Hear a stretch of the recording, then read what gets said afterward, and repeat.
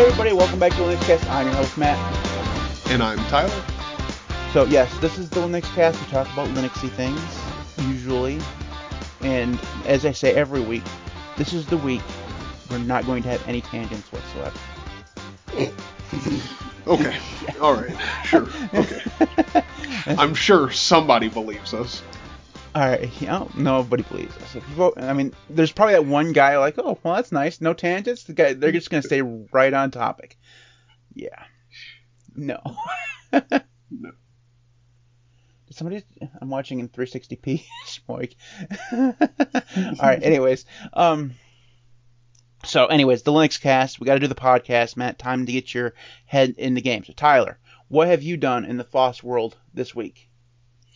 Well, if I'm being completely honest, this week has been kind of crazy for me because I've been out of town. The 28th, I left like on a flight to Colorado and helped one of my Discord members, Arch Center. Some people will probably know him or have heard of him.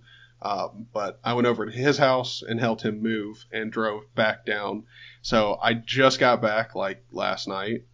And so I haven't really been doing much at all with the computer, YouTube. I didn't really post anything because, I mean, it's just moving and then driving. It's like there's nothing really exciting there to like document other than like, oh, hey, we're driving through Kansas. Look. There's nothing here. Like, that's pretty much it. Yeah, we just went through Iowa. Hey, look, there's some corn. Yeah, exactly, yeah.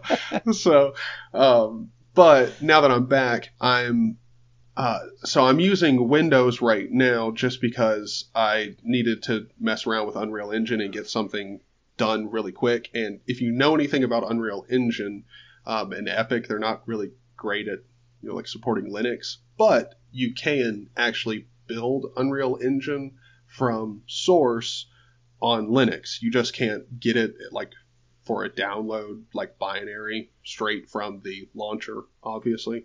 So I just went ahead and installed Windows because I needed to get working on it, and that would be much easier than downloading all of the source code for Unreal Engine 5 and then compiling it. Because if anybody here has no idea, Unreal Engine is massive in size and definitely takes about as long, if not much longer, than Firefox to compile. It's pretty gnarly. So, but I am going to go ahead and put Linux back on here as my host machine, and then just do a KVM setup and pass my graphics card through to a VM, and just do that for Windows if I need to do anything in Windows from now on, because I don't really like having it as my host, like at all, like main host system.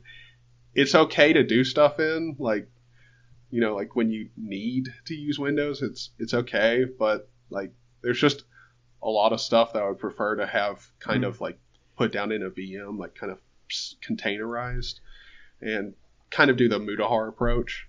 But I have no idea what I'm going to pick for my host machine. I was really liking Debian, but I feel like I should like try something else, just spruce it up. Should definitely be Gen 2.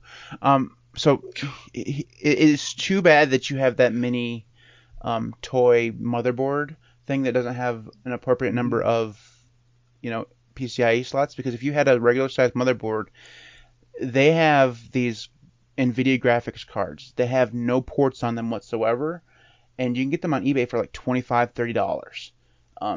And you can just use that as your VM GPU, because it doesn't need a ports on it and stuff. The way that like a virtual machine, like doing the KVM pass through and stuff typically works out is you can't really use the like splice, like the built-in like VM display thing that they give you, because it like you can't actually get 60 FPS from it.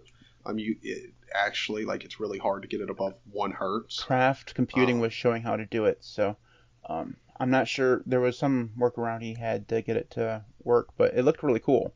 I'm not sure what his end performance was, but It sounded Yeah, really I'll have to cool. look at that. Because as far as I've ever done is like you just pass through the graphics card and then you just switch your monitor to that output, and then you have like your Windows VM on the monitor, and you'll get full display, like well, not just obviously resolution, but also like refresh rate. But I haven't tried it out, so I need to do that. But hopefully, as soon as because now I've got time, I got a lot farther in the project that I need to get done in Unreal. So I kind of have time to compile it. So I'm hoping that I really don't need to use the Windows VM like ever. But because really Unreal Engine's the only reason I'm using it now. I have a feeling I know the answer to this, but how does Unreal Engine work with Wine? So could you just use Wine to do it? No. Okay. Just I thought I'd try. No. What about Bottles? Wait, what? What about Bottles? What do you mean Bottles? There's a app called Bottles that helps you run Windows applications on Linux. Highly doubt it. Okay. Just because Unreal Engine is a massively complex program. Very GPU dependent, probably, right? Yes, very GPU dependent, but also a bit very. I mean, it's both GPU and CPU dependent. It's a gorgeous engine. It's absolutely gorgeous, and yeah, it's really nice. But that's pretty much what I've been up to. All right. So let's get to you. I'm interested to hear what you've been up to.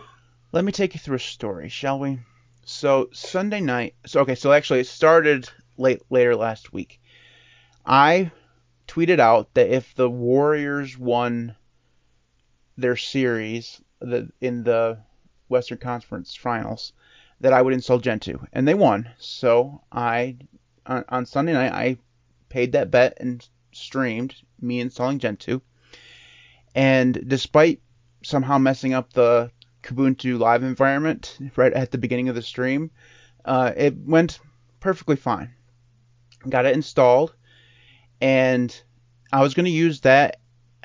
Originally, my plan was to install that on my main hard drive, like my NVMe 1 terabyte drive, and use Gentoo as my actual daily driver. Like Arco was going away because I wanted Arco to go away because they've been changing so much stuff. And I don't really care for the direction that they're going anymore. So I was going to find a new thing, and Gentoo was going to be it. And it installed fine. And the next day, with a little bit of help from Ben and Josh, I was able to get everything up and running just fine. And it was actually working better this time than it did the last time I got installed. Like everything, there's no screen tearing. I was able to get i3 up and running, Polybar up and running, all of my configs, all of my applications there, even like Crusader and a couple other like really big apps, all compiled and everything was working. And then I was prodded into installing SDDM, and I did that and it worked fine. It installed fine. And I rebooted, got into SDDM, the display manager, and the keyboard and the mouse would not work. So I sat there and waited for like 5 minutes, and eventually the mouse started working, and I was able to put the cursor or the I-beam in the text box to type my password in. Got the password working, and the keyboard started working then. So I was like, well, screw this. I'll just go back to the way it was before and just use StartX. So I uninstalled SDDM, removed it from OpenRC, and changed the appropriate file back to the way it was so that it knew I was using StartX instead of using SDDM. And rebooted the computer, got into it. It loaded fine into the TTY, but the keyboard wouldn't work. Like, the keyboard wouldn't work at all in the TTY. So I was like, well, you know what? Maybe there's, something going wrong with the USB port or something like that. So I switched to a different USB port. Like, I know that the keyboard is fine because the keyboard is brand fucking new. So, the keyboard is fine. Plus, it was working fine before the whole SDDM thing, right? So, no matter what I did, if I could not get the keyboard to work, and even unplugging it and plugging it back in, like, once the keyboard would turn on. So, like, it has like a RGB underglow, right? And so when the PC turns on, that light comes on. When I and it would stay on into the TTY. But if I unplugged it, the keyboard, and plugged it back in, it would never turn back on. Like the RGB would just stay completely blank. So that Gen 2 install was completely borked. And well, I left it on there for a little while, and Ben helped me a little bit, and I got on r/Gen2 on Reddit and asked the question. The only help that I got on r/Gen2 was, well, obviously your keyboard's broken. Like, I'm an idiot. I'm not that much of an idiot. Plus, it was working just fine on Arca, which I still had installed, right? So I was like, well, you know what? My NVMe is getting pretty full. Like, I only had like 20% free space on my NVMe. So I got on Amazon, ordered myself a 2 terabyte Sabrent drive NVMe, and got that here. And I was like, you know what? I'm going to put this in my computer. I'm going to install Gen 2 on it. But this time, I'm going to be bold. I'm going to do it all by myself. I like it. That did not go well. It went fine up until I got to Gen kernel.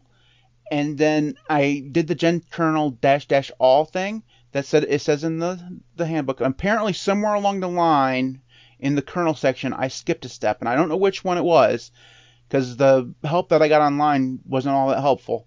But anyways, it said that a certain file in /user something Linux was not found. Like it just would not go through.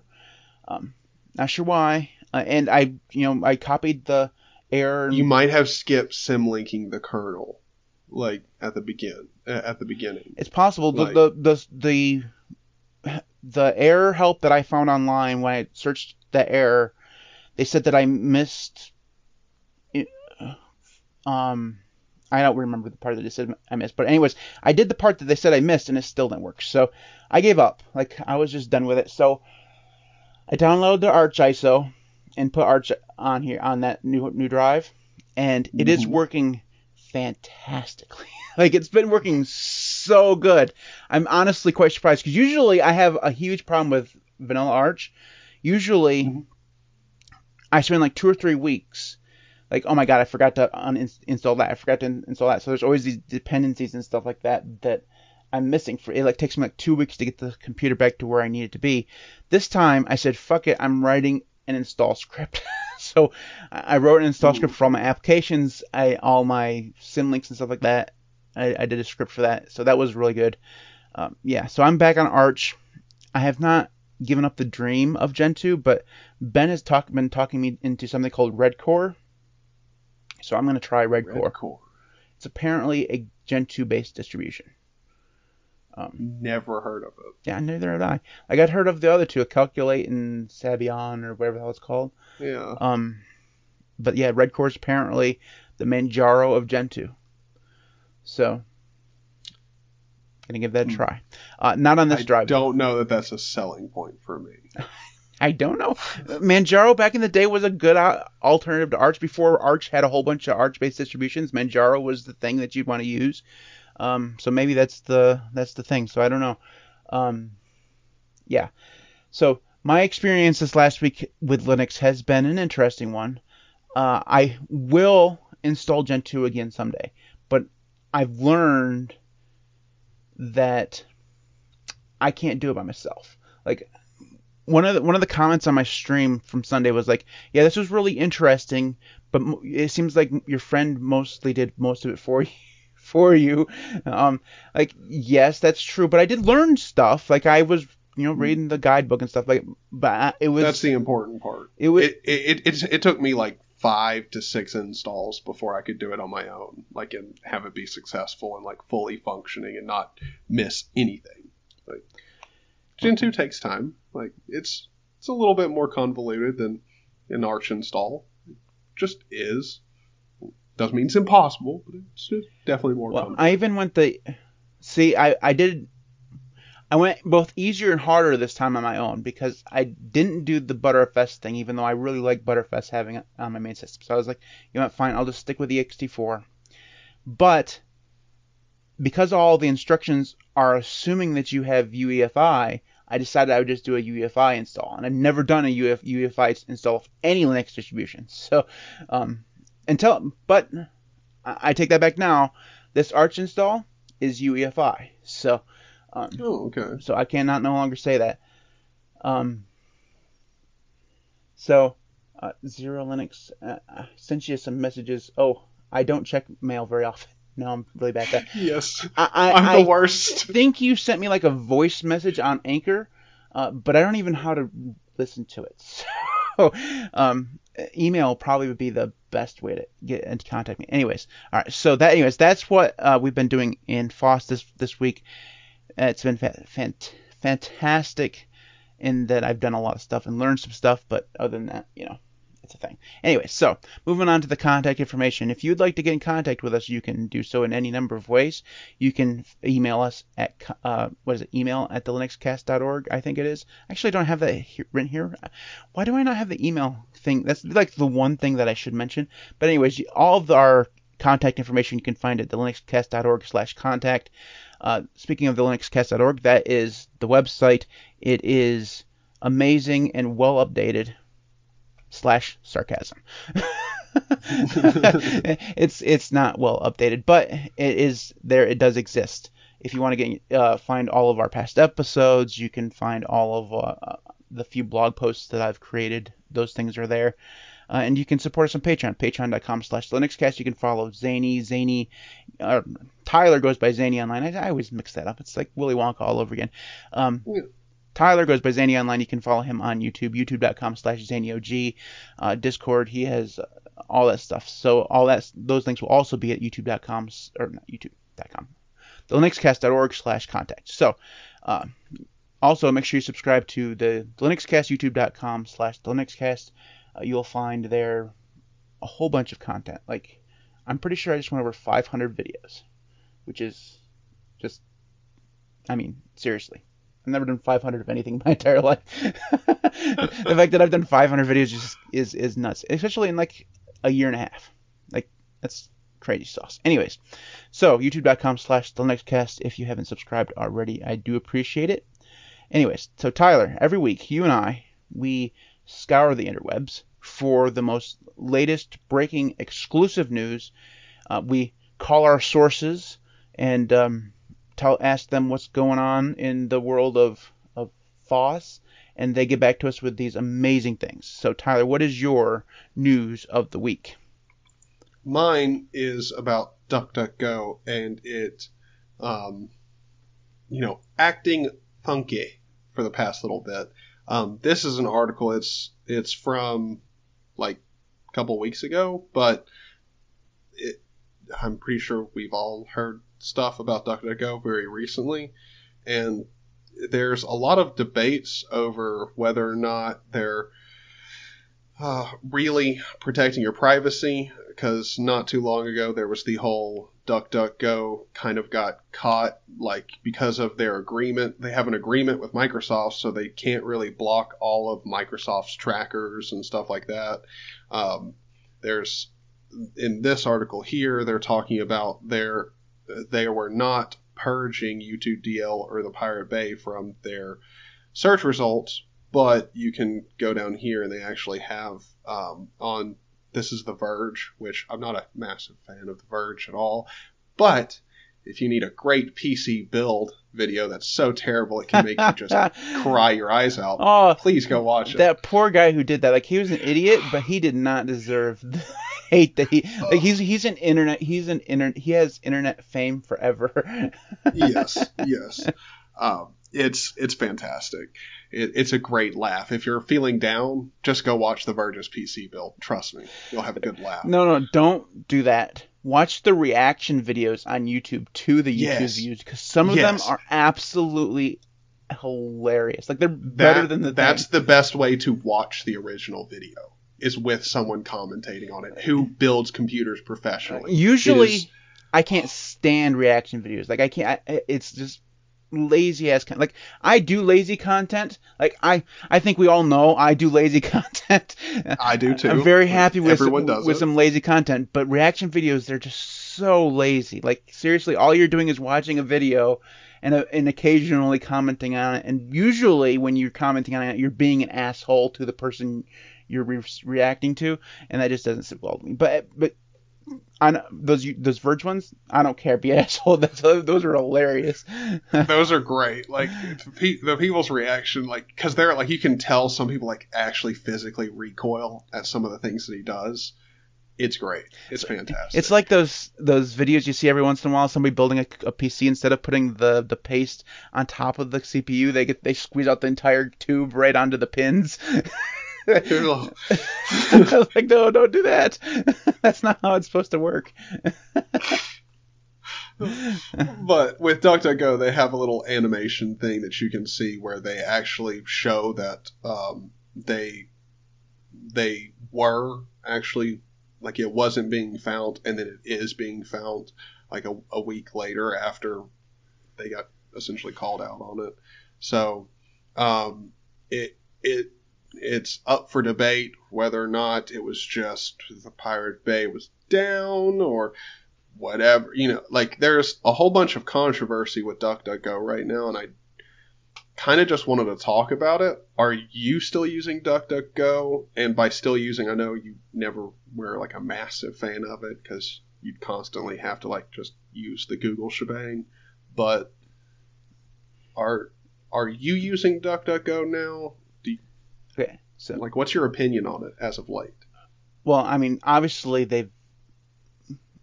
DuckDuckGo feels like they've been purchased by Mozilla. Like they've transitioned from being a privacy-focused search engine company to being a company that is more interested in figuring out how they're going to make their next dollar. And everything they do feels like they're trying to push forward into making more and more money, which is fine. You got to support yourself and you got to pay for the developers. So like the thing I've like. Honestly, their interest in making more money to support their development work would be fine if they actually had development work. Like they don't have their own search results. Like they use Bing. They're basically a front end for Bing, for the most part, right?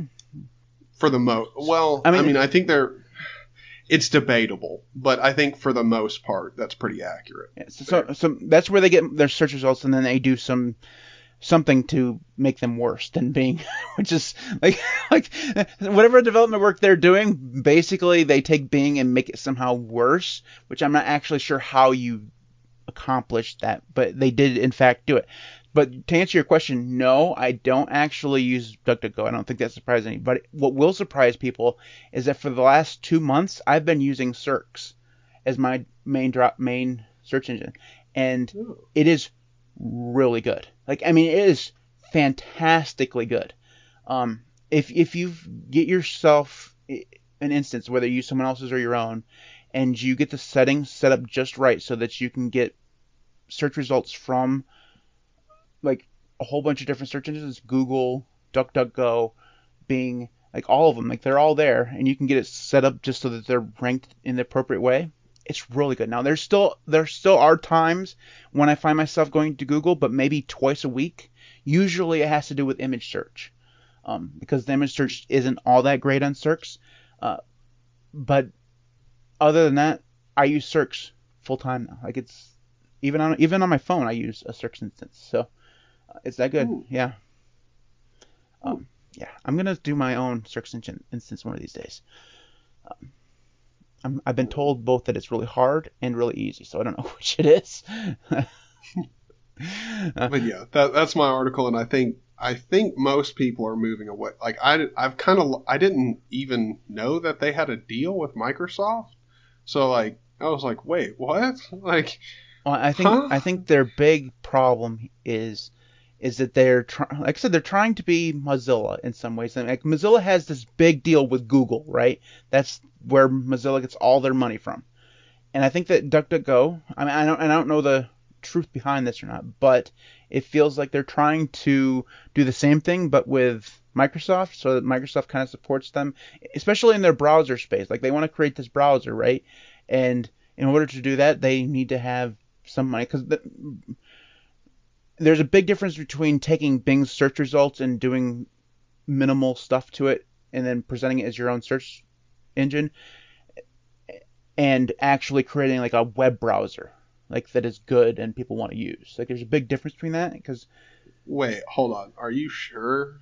Because like pretty much everyone I know is just taking Chromium and they're being like, we got our own custom extensions. Yeah, they're not doing that though, dude. They're not using Chromium at all. Oh, so they're building from the ground No, up? no, they're not doing that either. Oh my god. No. Okay, this is why their browser is so fucking confusing. So what they're doing, at least when they first announced what they're doing, I don't know where they're at now, but their announced intentions were that they were going to use the system-specific browser engine on whatever OS they're using. So if they're using like iOS, they'd use Safari. If they were using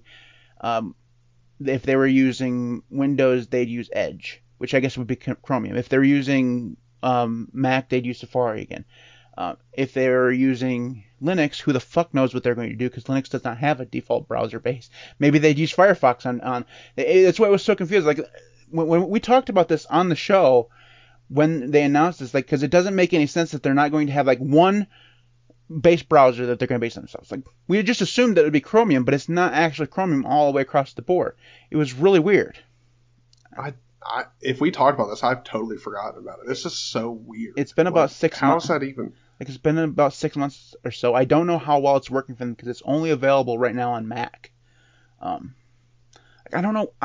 I don't know why they'd come up with this idea, right? Because that just sounds like so much extra work. Well, not only that, but by basing yourself on the platform's default browser, you're giving that platform power over your browser. So, or just what happens if the platform changes its default browser? That, or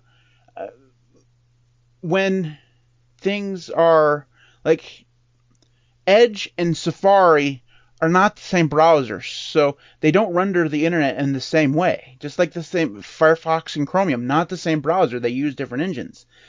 So that means that you could use DuckDuckGo on Windows and have your websites render in one way. Use your DuckDuckGo browser on the Mac and have them render in a completely different way. Like you'd be using the same browser, but it'd be using a different engine. It's just so weird. So dumb. To each their own, you know? Like, go for it. I hope it works out for them. Doesn't sound like the brightest plan I've ever heard, but then again, I'm just an idiot on the internet, so, like, what do I know? Maybe it'll work out great for them. When they first announced it, everybody was so excited, like, oh, we're going to have a third, browser based, maybe like they would create their own engine, right? That was the dream. Like, finally, someone else is coming around. Maybe they'll do for Mozilla what Mozilla was hoping to do with Firefox and has failed, but no, that's not what they seem to be doing. So, yeah. All right. So moving on to I said it just a few minutes ago but DuckDuckGo feels like the new Mozilla. Like Mozilla's dead. We don't have to talk about them anymore. Like yeah, people still use their Firefox and I still use it, but Mozilla's dead. We don't need to talk about them anymore. Now we can bitch about DuckDuckGo being an open source company, or not even an open source company. They're more like a private, quote unquote, privacy respecting company that is not so interested in your privacy. Yeah. I don't know. All right, so like I just like the irony in a privacy focused company being like, yeah, we're not allowed to block Microsoft trackers. Like, what? That's awesome. It's like the irony is just palpable. It's great. Like we're a privacy focused company, except when like, there are exceptions. If you have enough money, you can send us that money, and you'll be one of the exceptions. Yeah, like it's just like our mission statement. It changes with how much money is in front of us. As a poor bastard, I don't blame them. If Microsoft wanted to send me, millions of dollars, you'd all be fucking tracked, man. Like I don't care. Like my ass is going to the Bahamas.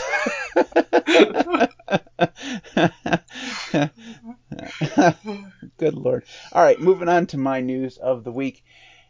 So mine's a little bit less controversial, at least I'd think it would be. But Arch has a new menu-based installer. It does not come... So they have had for probably about a year now like an installer that comes with the actual ISO. It's actually on the ISO. It's called Arch Install. It would run you through a series of prompts in order to install Arch. And it started off pretty bad, but got better over time.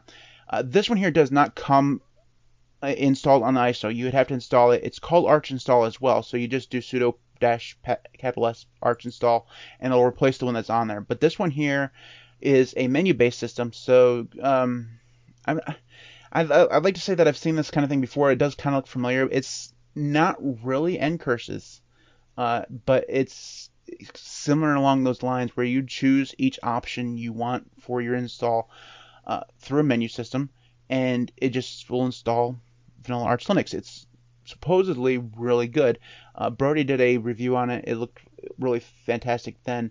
And the one thing that I wanted to talk about here is, what do we think about Arch actually having an installer of its own? Because the whole idea of Arch Linux, at least if you ask the Arch bros, is that you have to install it yourself. The journey of installing vanilla Arch Linux is the reason why you install Arch Linux. Because if you didn't, that's the reason why every time someone says, well, I use Arch, but you're using Arco. You're not using Arch. How dare you use an Arch-based distro and call it Arch? You're obviously a faker, you know? So I kind of like this move, though. Like, I don't know about you, but this kind of makes it really hard to be the Arch, like, douchebag. Like, where you're like, the reason I use Arch is because it's really hard. Like, it's really hard to install, and like not everybody can do it. Like, the Arch team has been making a massive push towards making Arch just easier for anybody to install, like, regardless of what the argument is. It's just objectively more easy to install. Kind of makes the Arch community need to have a shift towards, like, if you've got a problem, how can we make it easy to solve? Not just be like, read the manual and follow the 17 steps. You'll be fine. Like, I don't think Arch isn't really that way, but like sometimes for a new user, they think it's going to be that complicated, and when you just get told to, like, go solve it yourself. Like, there's the man page, or like, read the documentation. Read the effing manual, right? Yeah. Yeah, like when you go to a lot, like, see, like, here's the thing, like, with a big program, like, that's got a lot of different stuff, like, like the Xorg page, there's a lot of different shit on that page.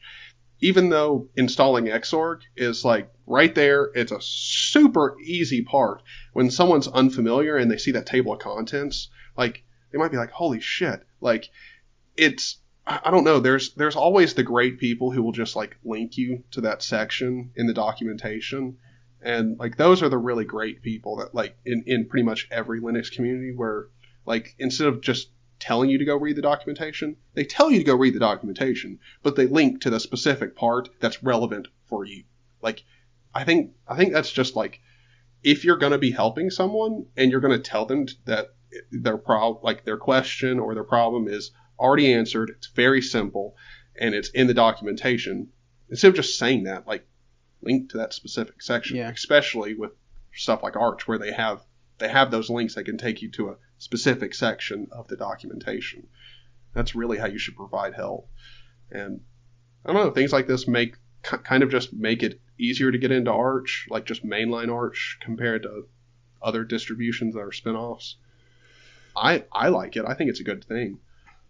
As a long-time Arch-based distro user, so like Arco for the longest time was my thing, I don't have a lot of room to stand and say that this is a bad thing, right? I think that in some ways, this is probably the best thing that ever happened to Arch Linux, in that Arch, like Gentoo in many ways, is very, like you were saying, it's very intimidating sometimes when you go to that install page in the Arch wiki. It can be very, very intimidating. Like, there's a lot of stuff there. Like, for the longest time, when I first tried, I was going to do my first Arch install on a laptop without an Ethernet cable, and this was back when before they redid the Wi-Fi menu stuff. So this was when it was much harder to actually connect to the internet through Wi-Fi. And I never, not once, got past that point, and that was always the point where I just give up. Like, this is too hard to connect to the internet. Like, it should just. Why is this not just easy to connect to the internet? Like, and it wasn't, right? I mean, it is now. Like, now it's not hard at all. But the documentation then, even for connecting to the internet, was all over the place. Like, they said, if they gave you instructions on how to do it if you were connected to Ethernet, which is fine, and just move past this. But if you wanted to connect via Wi-Fi, you had to click on this, and you had to find the drivers that you were supposed to be using. You had to find the name of your network card, and it was all this stuff. Like, it was a pain in the ass, and I never got past. Like, I was a complete noob at Linux, anyways. Trying to do that just was completely over my head. So I can see something like this menu, where it's just way easier. Like, it's basically an Arch-based distro now, but it's not, because it's actually vanilla Arch. You're basically using an Arch install script is basically what you're doing, right? And I think that's a good thing. I think once they get this menu system perfected, that it should come installed on the ISO. Like, this should take over for the Arch install that is on there once they get it perfected, right? I think that'd be great. I don't know. And then, I mean, there will always be that, like, I don't know, like, I think some people, like, are afraid that if they do something like this, you won't be able to install Arch, like, the old manual way. And I don't think that's ever going to change. Like, you'll still be able to leave the installer and, like, just do it manually if that's something, like, you enjoy. Yeah. Or, like, that's a part that, if like... you are a masochist and would like to go through the pain of installing it the traditional way, I mean, it's not actually that painful, but I mean, it could come across as that painful if in comparison. I mean, it's not as easy. Like, I mean, there's obviously a reason they're working on this, because it would make it easier and quicker. But if you want to do it the old way, you want to make sure everything's done your way, like how you see fit. I don't think Arch is ever going to be like, that's not an option anymore. Like, that's not what Arch is. So, I don't know. Like, it can't really be a bad thing that Arch is getting easier to install for more people. Like, it can't be a bad thing. Now, Gentoo, you need to do something similar. You need to be easier to install, Gentoo. It's going to be good. All right. Before we move on, a couple things I need to take care of. I didn't thank Zero Linux for the $5 super chat. I do appreciate that. I just read it. I should have said thank you. So thank you. Also, Mislov, thanks for the super sticker. I think that's what that's called, a super sticker. A super emoji, something. I don't know what that's actually called, but thank you for that as well. Somebody asked me if I've done an Arch install, like living it for a month. I'm actually using Arch right now, as I said at the beginning.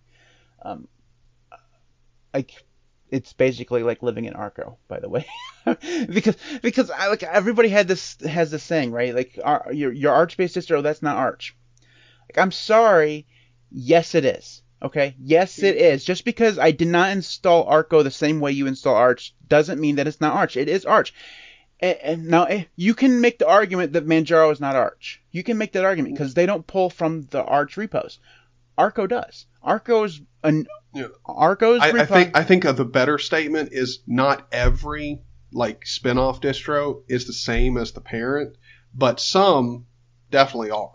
Like Ubuntu, like Linux Mint is not Ubuntu, but at the same time, like something like Pop! OS, you could say it's definitely Ubuntu. It's just better. Like, it's improved. Again, not better. With every distro, it's like improvements for some people, like a portion of people. Like, not everyone's going to benefit from the improvements that Pop! OS makes on Ubuntu. Some people are going to be fine with Ubuntu and prefer it. Like, that's fine. But it's the same thing with Arco. Like, Arco is Arch. Like, and someone in the comments said that it's bloated and comes with a whole bunch of stuff. That is true. It's Arch with a whole bunch of stuff on top of it. That's true. My judgment on whether or not an Arch-based distro is basically Arch is whether or not it pulls from the same repositories as Arch does. Arco does, therefore it is an Arch. It's Arch. Yes, it has other repositories out on top. Like Arco has its own repositories, but it also has Arch's repositories. So it is Arch. Manjaro, like on the other side, it doesn't pull from the Arch repositories. It pulls from its own repositories first and only. Therefore, not Arch. It's an Arch-based distro. It's a stupid argument, I understand, but it always like one of the things if you've ever used an Arch-based distro and you're using an Arch-based distro that is not well supported. Like it doesn't have a very big community. Maybe it's really small or something. So you're like, well, I'm using an Arch-based distro. It's basically Arch. I'm going to go to the Arch forums and try to get help. If you try to get help and tell them you're using an Arch-based distro, see their reaction. It's it's like you've jumped into a pool of piranhas and they're all going to rip you to little bitsy pieces. They're very not interested in the people using Arch-based distros in the Arch. They want you to go get your support from the distro maintainer, which I can understand. Like in a way, like they don't want to support other people's work, but they could be a little bit more friendly about it. Anyways, that's it for the news. That's it for the news. So that means it's time to move on to the main topic, which we are 43 minutes in. Mm-hmm. Not a record. No. Not a record. I'm pushing it. We're getting there. We're not a record. Anyway, so the main topic this week. So one of the things that has kind of come up over the last 6 months or so as Linux has gotten more popular, like, or at least maybe not more popular, like as in more people using it, but more in the mainstream media, like since Linus did his thing and the Steam Deck came out and stuff like that. So, since that time, Linux has gotten at least, somewhat more popular in some, meaning of the word. There's been a lot of discussion about, from the very entrenched people in the Linux community, of whether or not we are happy that it's getting more popular. Because there is a thought in the Linux community that Linux is better off as a small, very niche thing. Where, yes, it grows a little bit, but for the most part, it's just the thing that it has always been. Very much also, a wannabe Windows. What somebody described as a wannabe Windows the other day in one of my comments. But whatever you describe, it's always their argument is that it's better off to say small. So Tyler, what do you think of this? Do you think that we even want Windows or Linux to win, quote unquote, win? I totally understand the argument from a security standpoint. Like, it's better that it stays small for security, just because, like, and like, I don't know, like, security and privacy, because really the reason security and privacy is, like, under attack is just for money.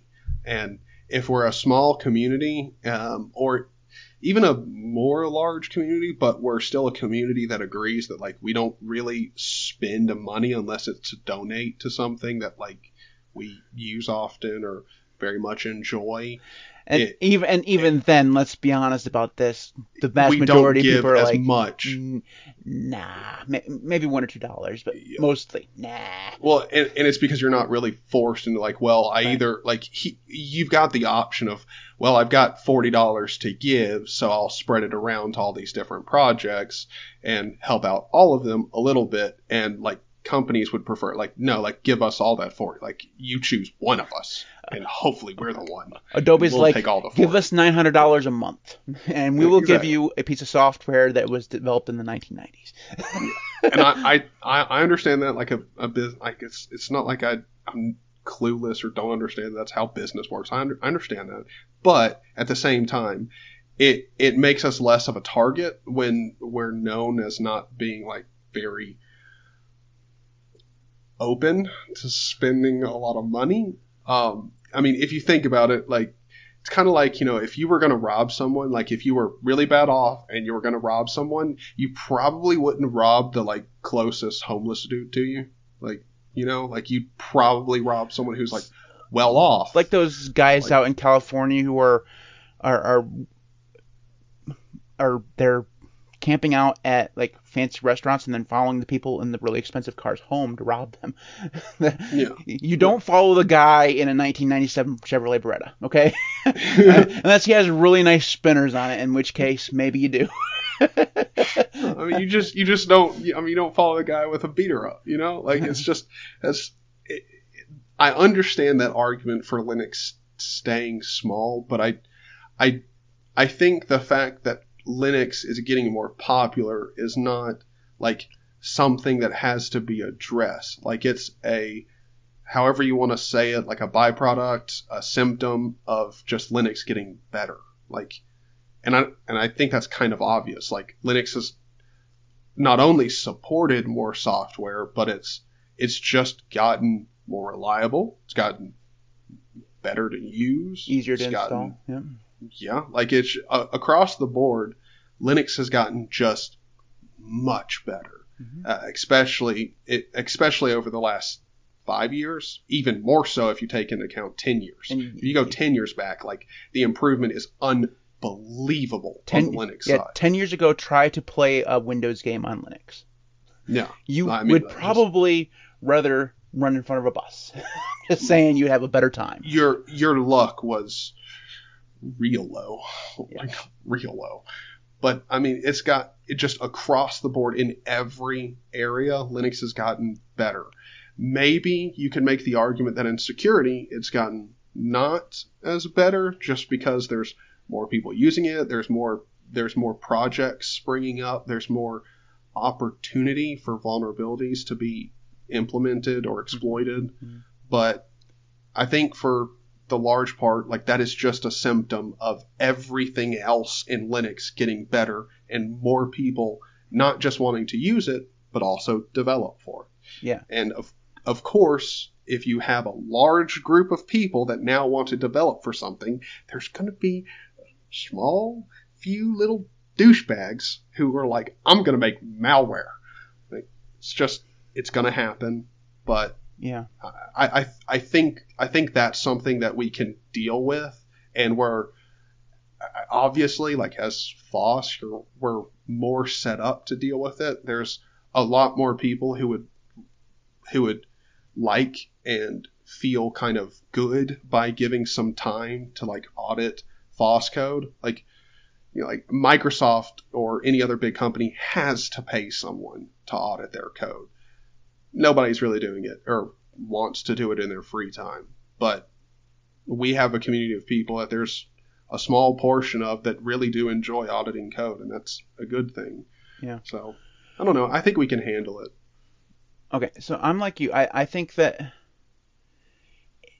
there's a part of me that understands the argument and even agrees with it. Like, in some small part of my brain thinks that I don't want Linux to ever be more than 3 or 4% of the market, and maybe it never even will get there.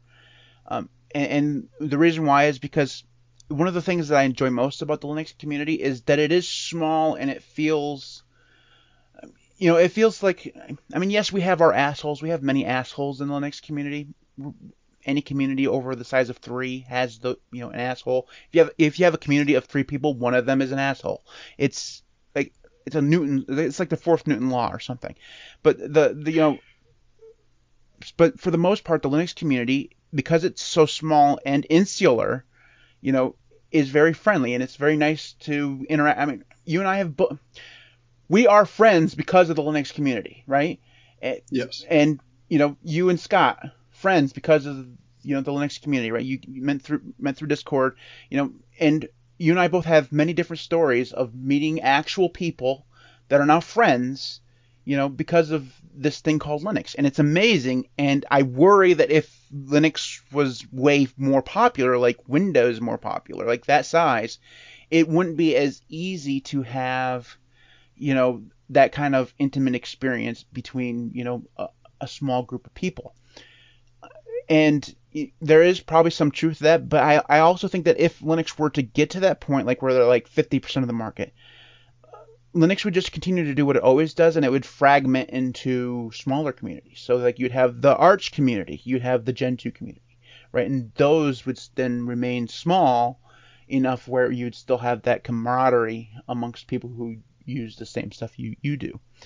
And so I think that my fear of it becoming less community based, at least in the sense of the way it is now, is kind of it just wouldn't happen that way.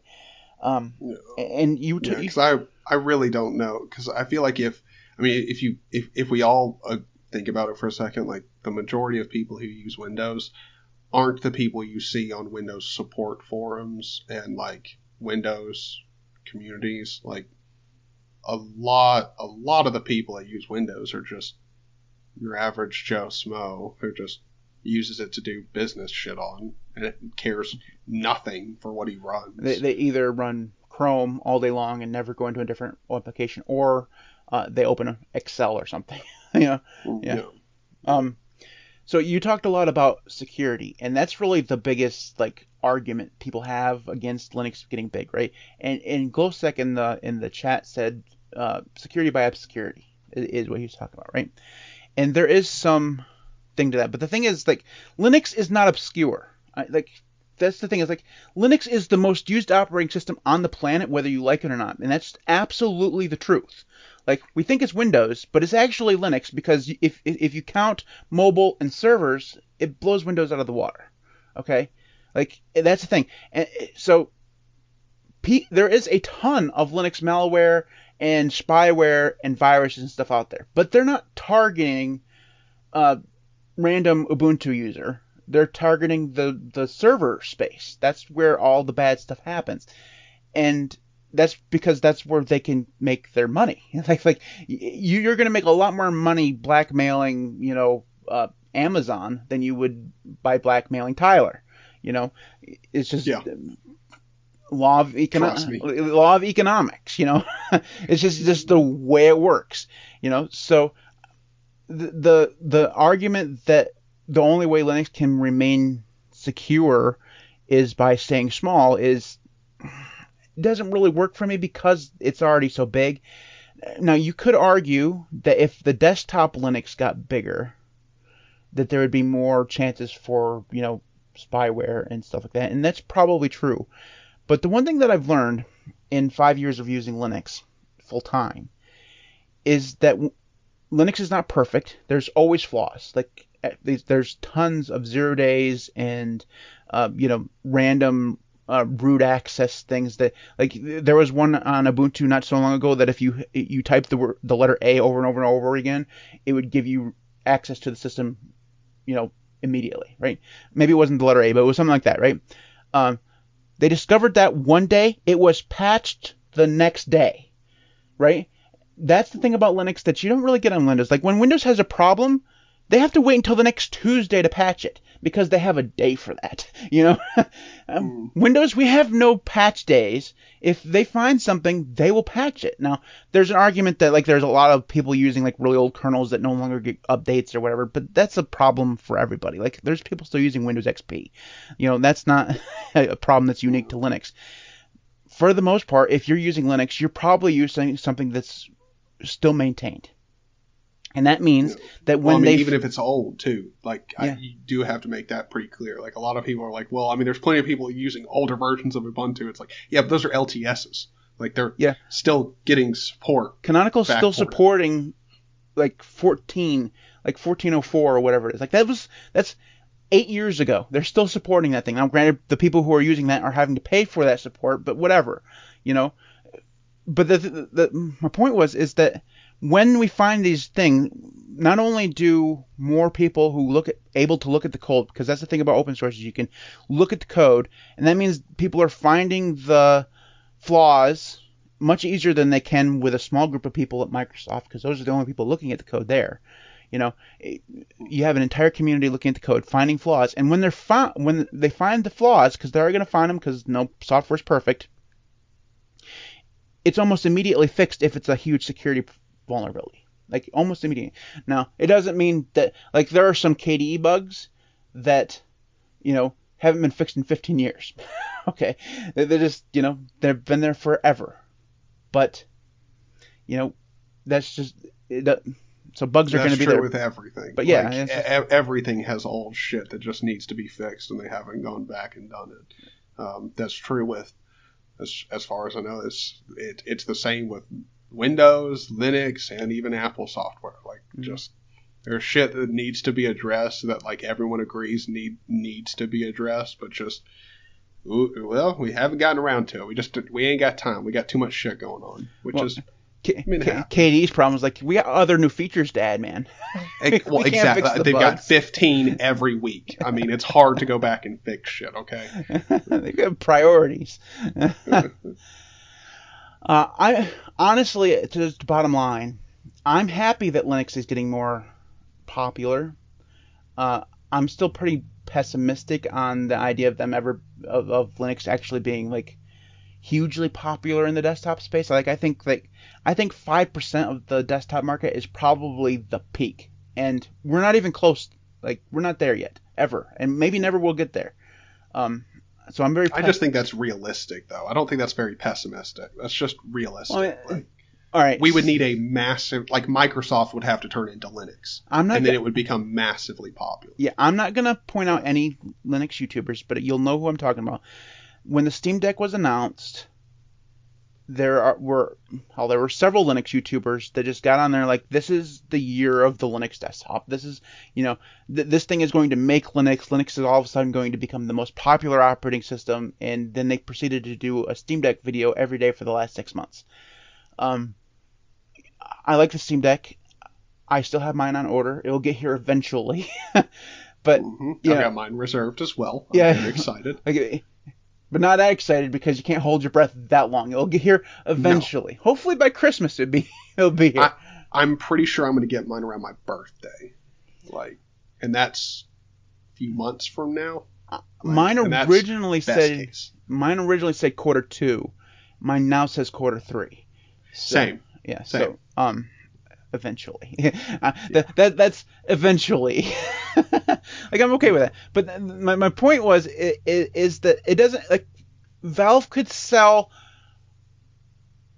30 million Steam Decks and that'd be considered an amazing success. They could sell 100 million Steam Decks and it would be an amazing success. But even then, that is not going to budge the needle on the number of Linux installs. Like no. Well, I mean, I think a lot of people have this idea that like people are going to get their Steam Deck and be like and think that like the average consumer, which I'm not saying the average consumer is like stupid. Like, please, no one take that as what I'm saying. What I'm trying to say is the average consumer is not interested in their OS, so no average consumer is going to get their Steam Deck. Go, the thing that is on this is so amazing, I'm going to install it on my desktop. Yeah. Like, no. They're just going to be like, the Steam Deck's awesome. And then they're going to play with the Steam Deck. Yeah. Their Windows desktop is most likely not going to change, especially if they don't care about it. Like, they just go to their Windows desktop and use Chrome just like they always have. Exactly. That's the way most people use their computers. And it's depressing because there would... In the Linux community, all of us nerds, we take pleasure in installing Gentoo and breaking Gentoo. Those types of things. Like we take pleasure in that, right? All the nerdy testing. We like installing Arch Linux. We like even if you are just using Linux because you want to use Linux and you don't care about tweaking and customizing and stuff, you still have some drive to at least understand how Linux works and how your desktop works and stuff like that. No one's ever used Linux and not known they used Linux. You know what I mean? Unless somebody else installed it for you and then they tricked you into it. That's like the only way you can stumble into using Linux. The vast majority, like 99% of people, installed Linux themselves, so they know they're using Linux. If you're a regular Joe Schmo, you probably don't know what you're running. Like, my mom doesn't know the difference between Windows 7 and Windows 10. Like, she knows she's running Windows. But that's only because I've harped on her trying to get her to switch to Linux so many times that she even knows that there's a difference, right? So, like most people just they don't know. We always generalize a little bit too much on it's the old people that don't know. But no, there's a ton of young people who don't give a rat's ass what operating system they use. Well, and it's kind of obvious too. Like, I mean, the guy who like he just wants to watch football, like, probably doesn't care. Like, if you're just like if you're a massive like super mega football fan, that's all you care about. You love sports and like hunting on the weekends. Like, the idea that like, oh, do you not also install Gentoo in your free time? Like, no, like I don't expect that guy to. And I don't know, like what's a Gentoo? exactly.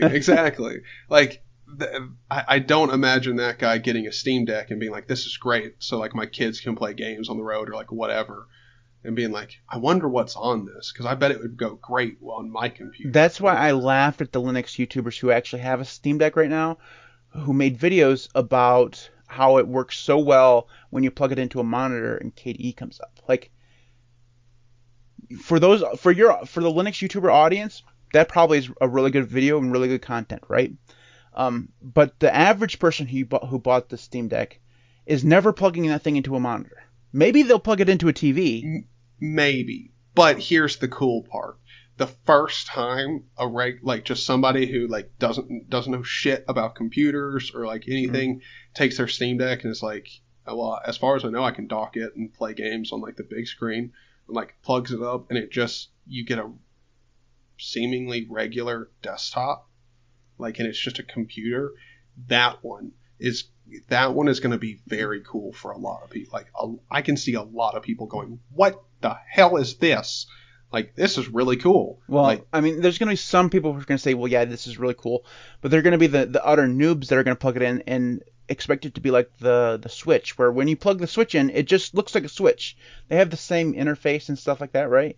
And, you know, it just starts, like, you plug it in and I've never had a Switch. I want to agree with you, but I know for a fact that their desktop does, or I want to say I know for a fact, but as far as I've been told from someone who has a Steam Deck, like, it's pretty obvious how to bring up big picture mode when you hit the desktop. So, like, if you, or like, you know, like the Steam Deck version of big picture, you know, like you get the overlay and everything just like you would have on the Steam Deck. So you can easily go from the desktop back there. But I don't know. I can definitely see some people being like, "No, what is this? I just want my console." From the video I saw, it's like it's not hard. Like, everybody knows icons on the desktop probably. Mm-hmm. So just clicking on Steam on the desktop, you know, works just fine. But there's that integration that the Switch has. When you like, you can be playing your game on the Switch, plug it into its dock, and the game comes up on the TV. Yes. Like, I don't think that the Steam Deck is there yet.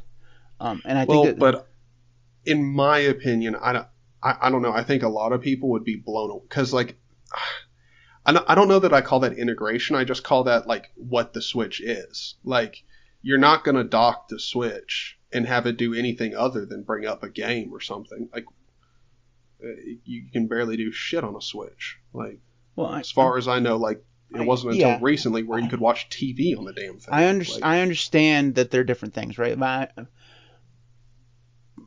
I understand that they're different things, and you understand that they're different things, but regular Joe Schmo off the internet may not understand that they're different things because they're similar. See, I disagree with that just because all of the marketing for the Steam Deck sells it as it's just a computer. Yeah, well, I mean, you might be right, but I don't know.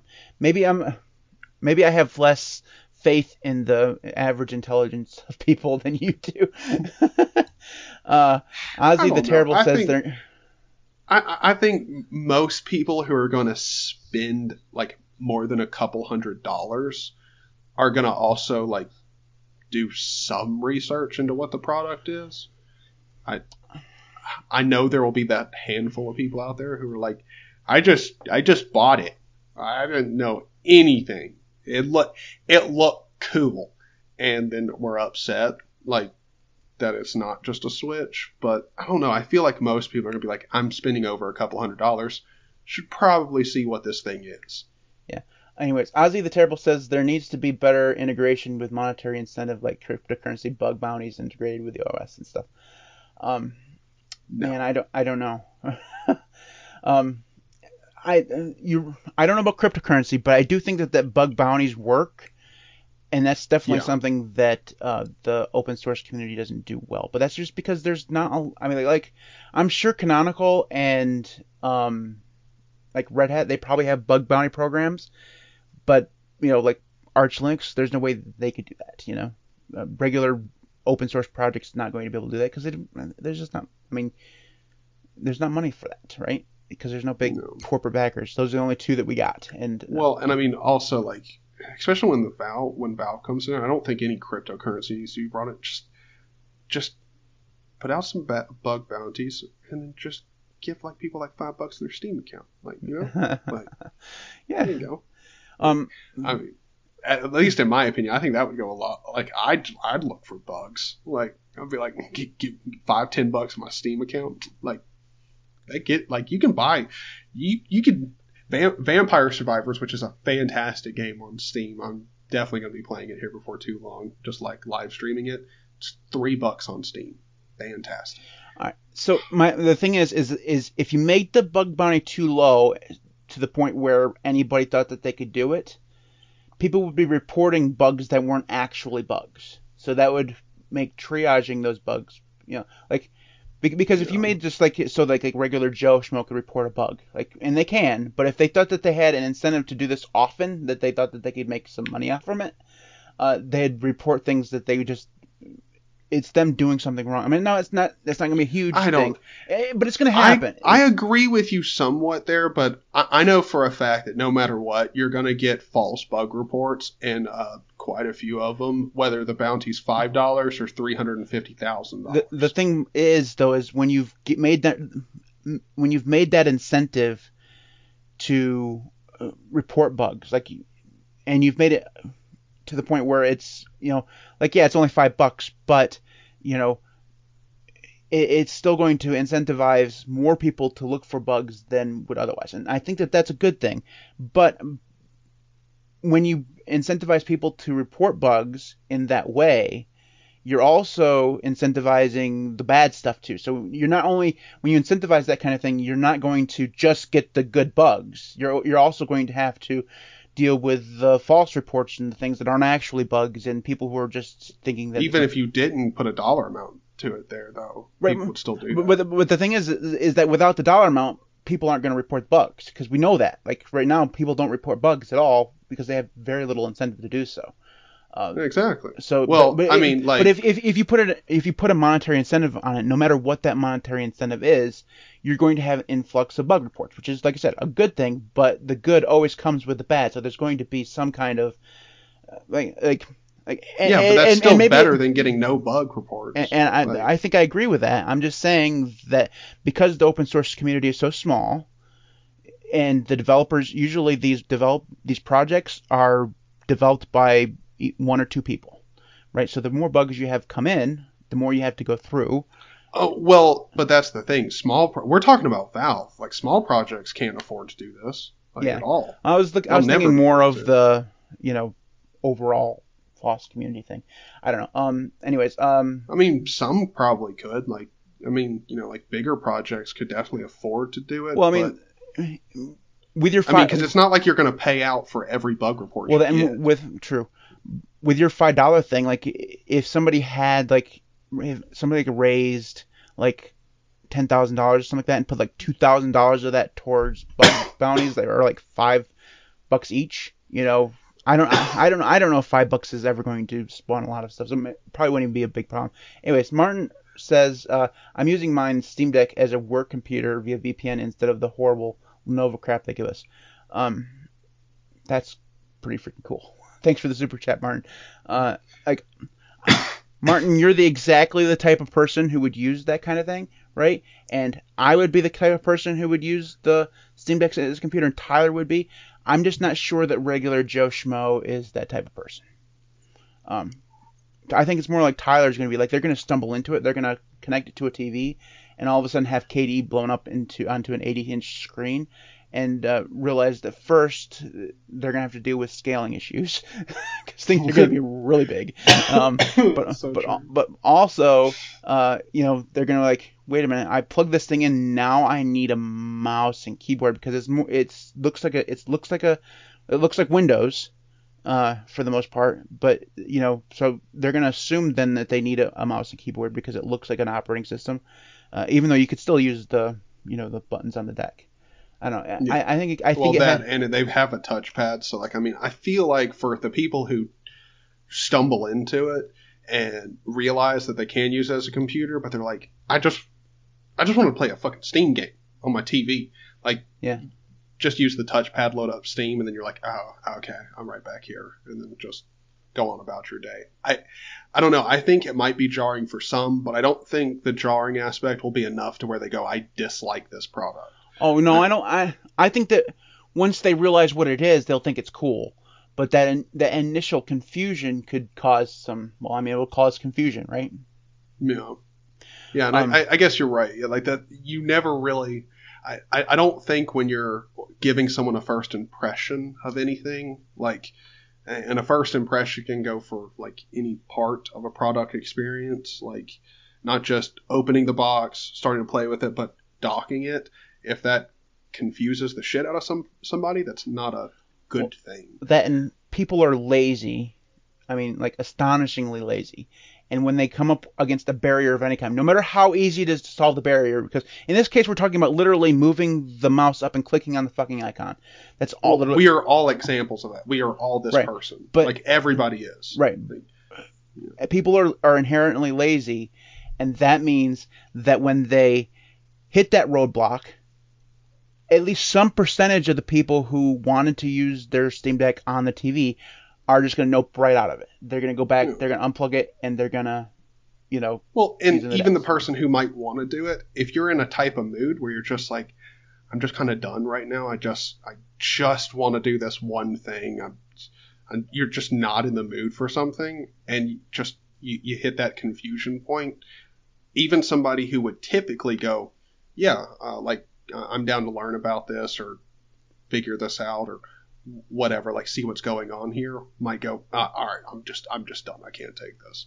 Like, yeah, I just wanted to relax. Like that. I definitely understand that. Like, I don't know. The Steam Deck's one of those ones where like I think a lot of people had a little bit too much faith in how much it was going to make Linux popular. Just because like when you're a fan of Linux, like you kind of hope that other people will be like, I want to be a fan of Linux too now. But when it comes to the Steam Deck, like at the end of the day, it's a handheld console, and that's what people care about. Like that's the cool part. Yeah.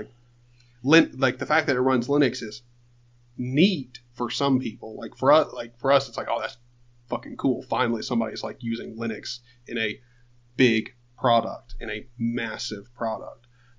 But also, like most people are going to be like, sounds neat, like cool. Well, then plays games. There'll be some people who have not a lot of knowledge of Linux, but maybe they have, or maybe they don't have current knowledge of Linux. Maybe they tried Linux back in the 90s, and they hear that this thing runs Linux. They haven't tried Linux since the 90s. They're like, oh, I don't know, man. Gaming on Linux isn't all that great, They haven't, or they go, I'm gonna have to check this out because like there's no way that they're making a gaming console. Like I've used Wine back in the 90s. I did this. It didn't work good. It's the Steam Deck is very. It gives hope for a lot of things, but also I don't know. It makes me very cynical about a lot of people. Right. All right.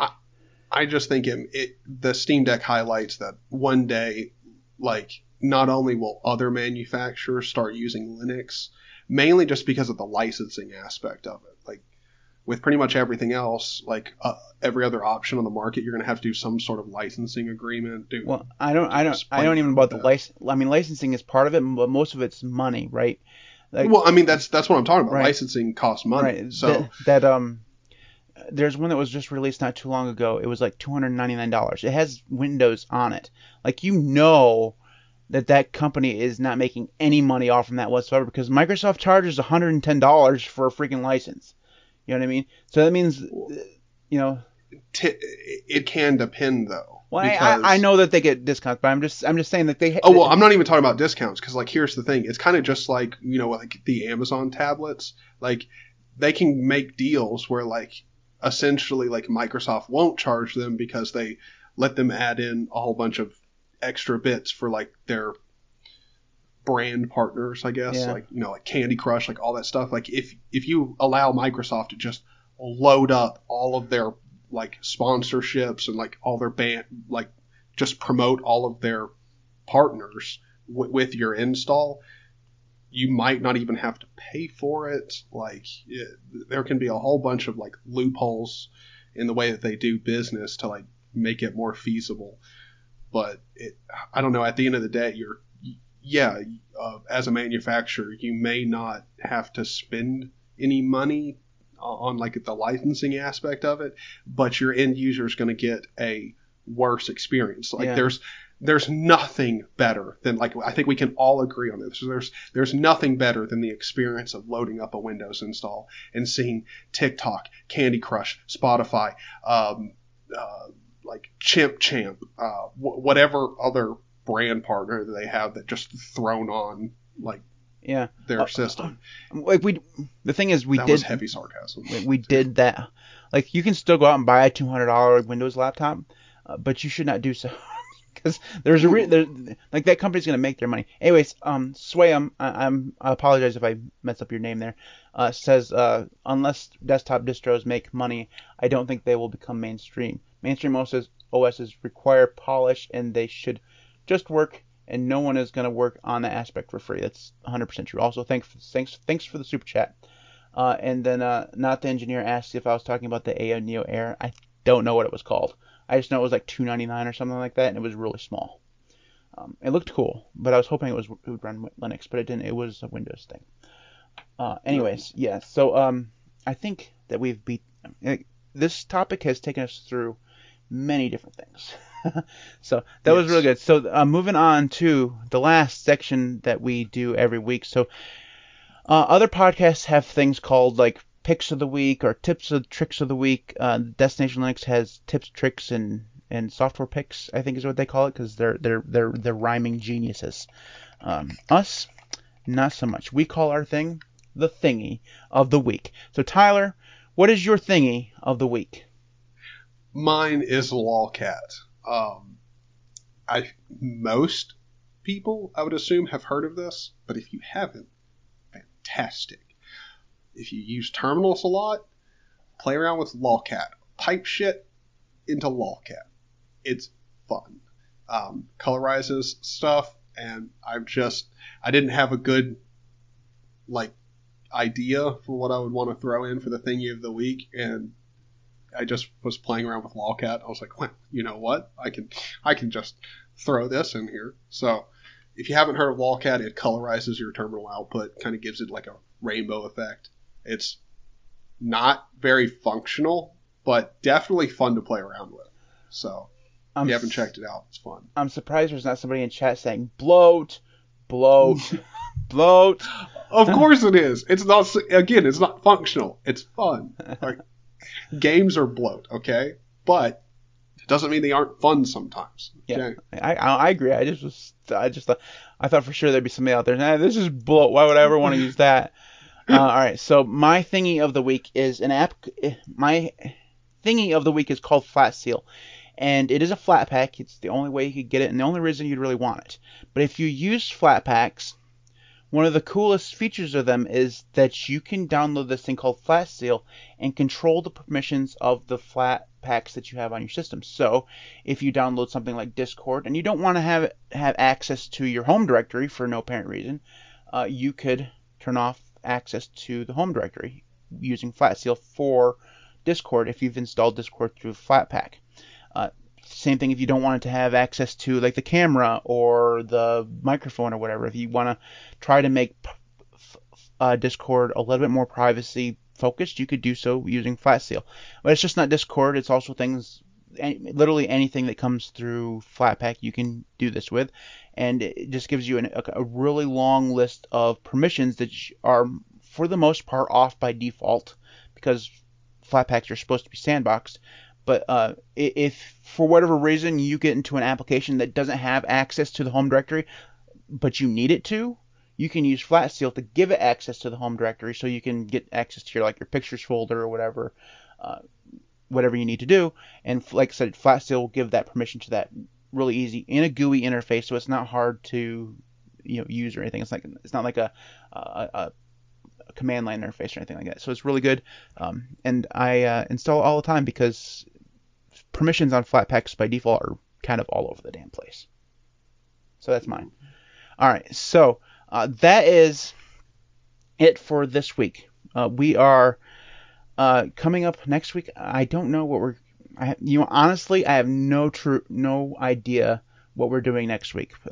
I'm really bad at planning, really, really bad at planning. So we do record this live every Thursday at 3 o'clock p.m. Eastern Time. And for those of you who are watching live right now, you'll notice something different. It's not Thursday, it's Friday.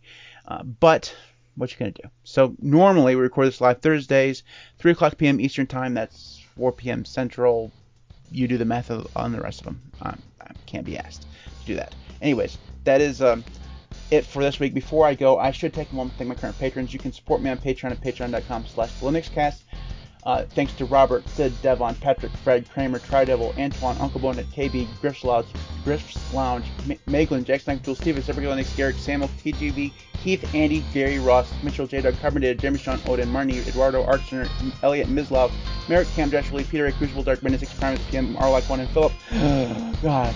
Thanks everybody for watching. We'll see you next week.